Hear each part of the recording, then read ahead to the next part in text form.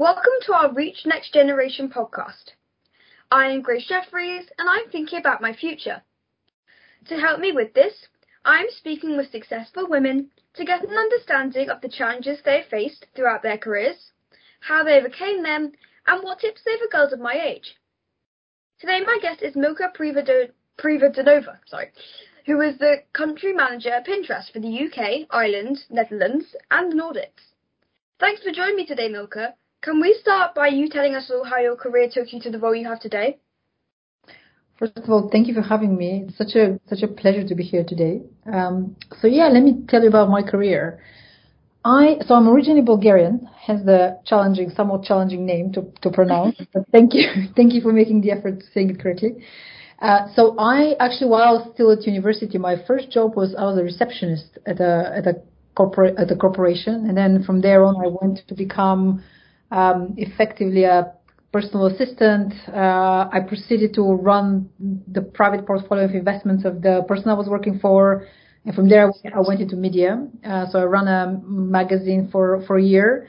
Then I went and did an MBA at INSEAD, spending time in France and in Singapore, which completely opened my eyes to the world and possibilities out there.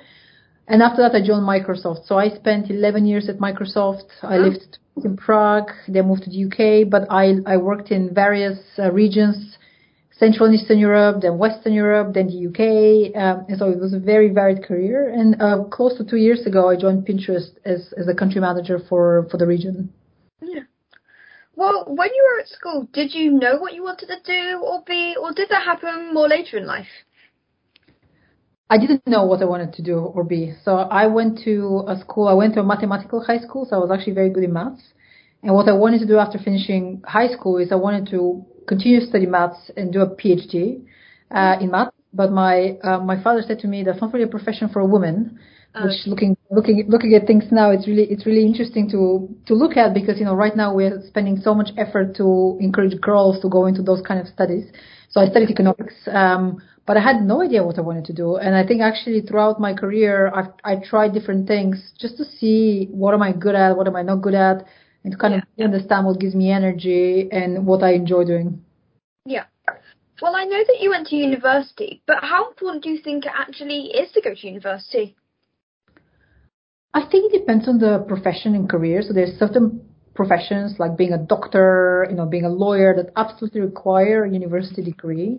Of course. But I think increasingly, I don't think it's that important. And in fact, when I was at Microsoft, we ran this amazing apprenticeship scheme where and we had young people join the organization and do their apprenticeship. And then, some of them continue to be full-time employees, and they are absolutely brilliant and amazing. And so I absolutely don't think that it is as important as it probably was from where I came from. I have to say when I was finishing high school. So I really support young people coming into the workforce without a degree. Of course. So obviously we've all been hit by COVID, with things just beginning to feel normal again. But how have you had to deal with the COVID-19 issues, both personally and professionally?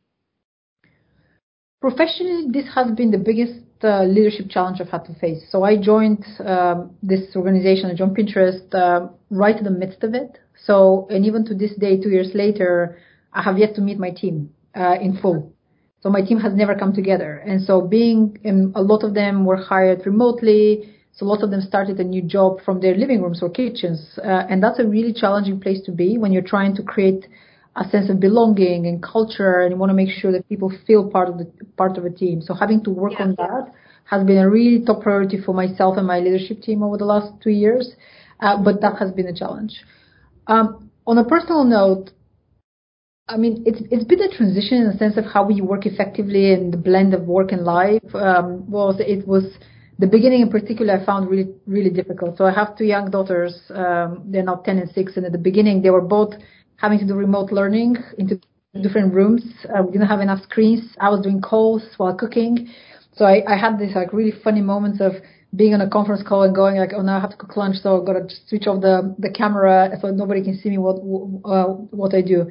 But I do think it has brought us maybe closer to one another in terms of understanding and seeing what is the environment we live in and like who are the people that matter to us. Like my whole team knows my children because they always walk into my meetings when I'm working from home.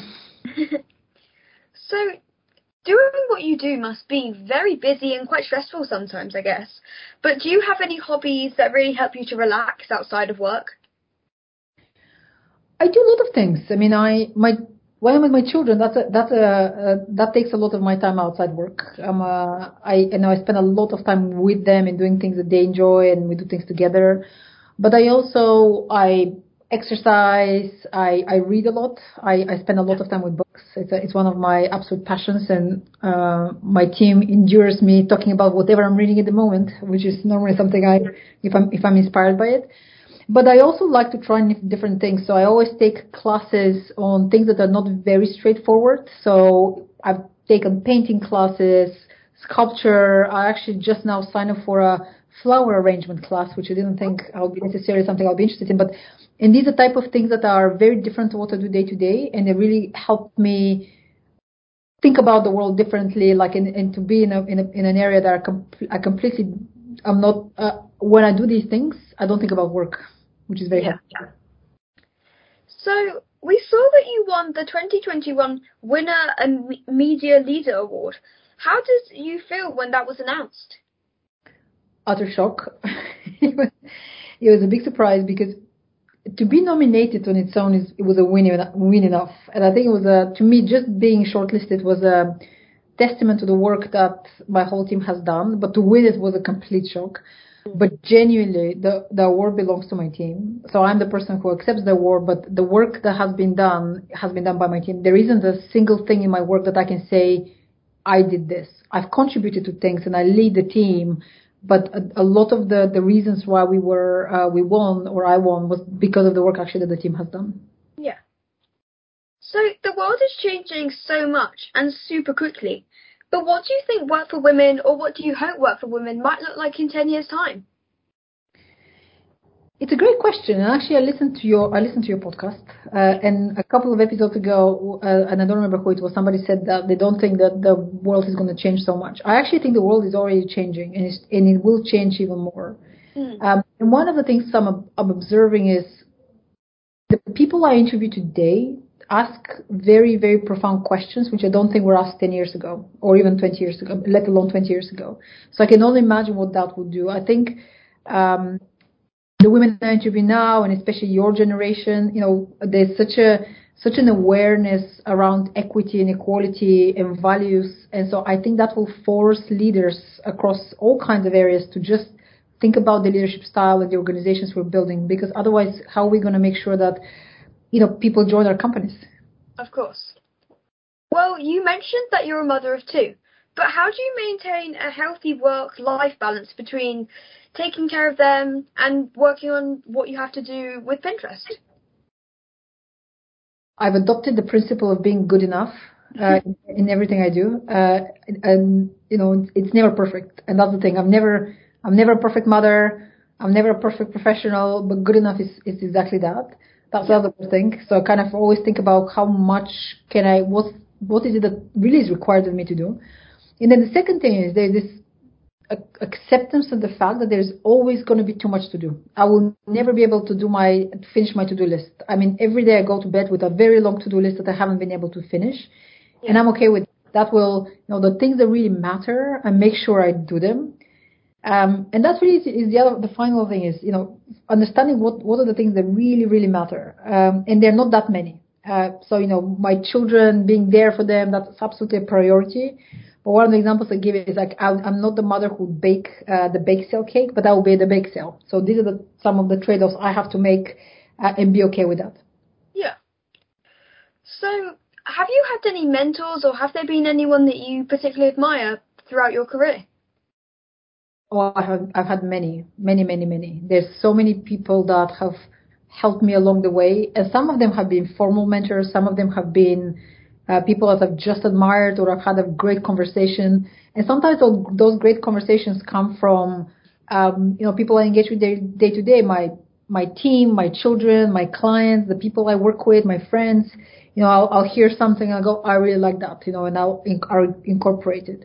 But my mentors throughout the years have really helped me shape my thinking, my approach to my career, the roles I've taken, or more importantly, the roles I haven't taken. So yes, mentorship has been tremendous, and there are lots of people I'm grateful to that have helped me along the way. Of course. So I have to ask, is there a most favourite or most interesting part of your day when you step into the office?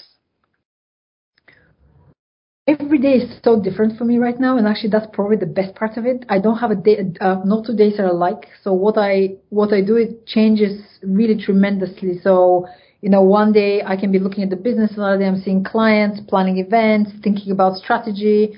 But what I enjoy the most and what I spend the most time on is actually thinking about my team and how to, kind of from a more structural perspective, how to build a team, what skill sets we need, how to develop the team that we have, how to make sure that everybody really brings their best self and have the best time at work. So I spend a lot of time thinking about culture and team processes and development, etc. And that is the thing I enjoy the most, is when I see people progress in their learning and development and feeling that their careers are progressing in this team is where I get the most joy from. Yeah. So what tips would you give girls when they start to think about their own careers and their own futures? Keep an open mind because you don't know, the career you might choose at the beginning of your career journey might not be the career you're going to end up with.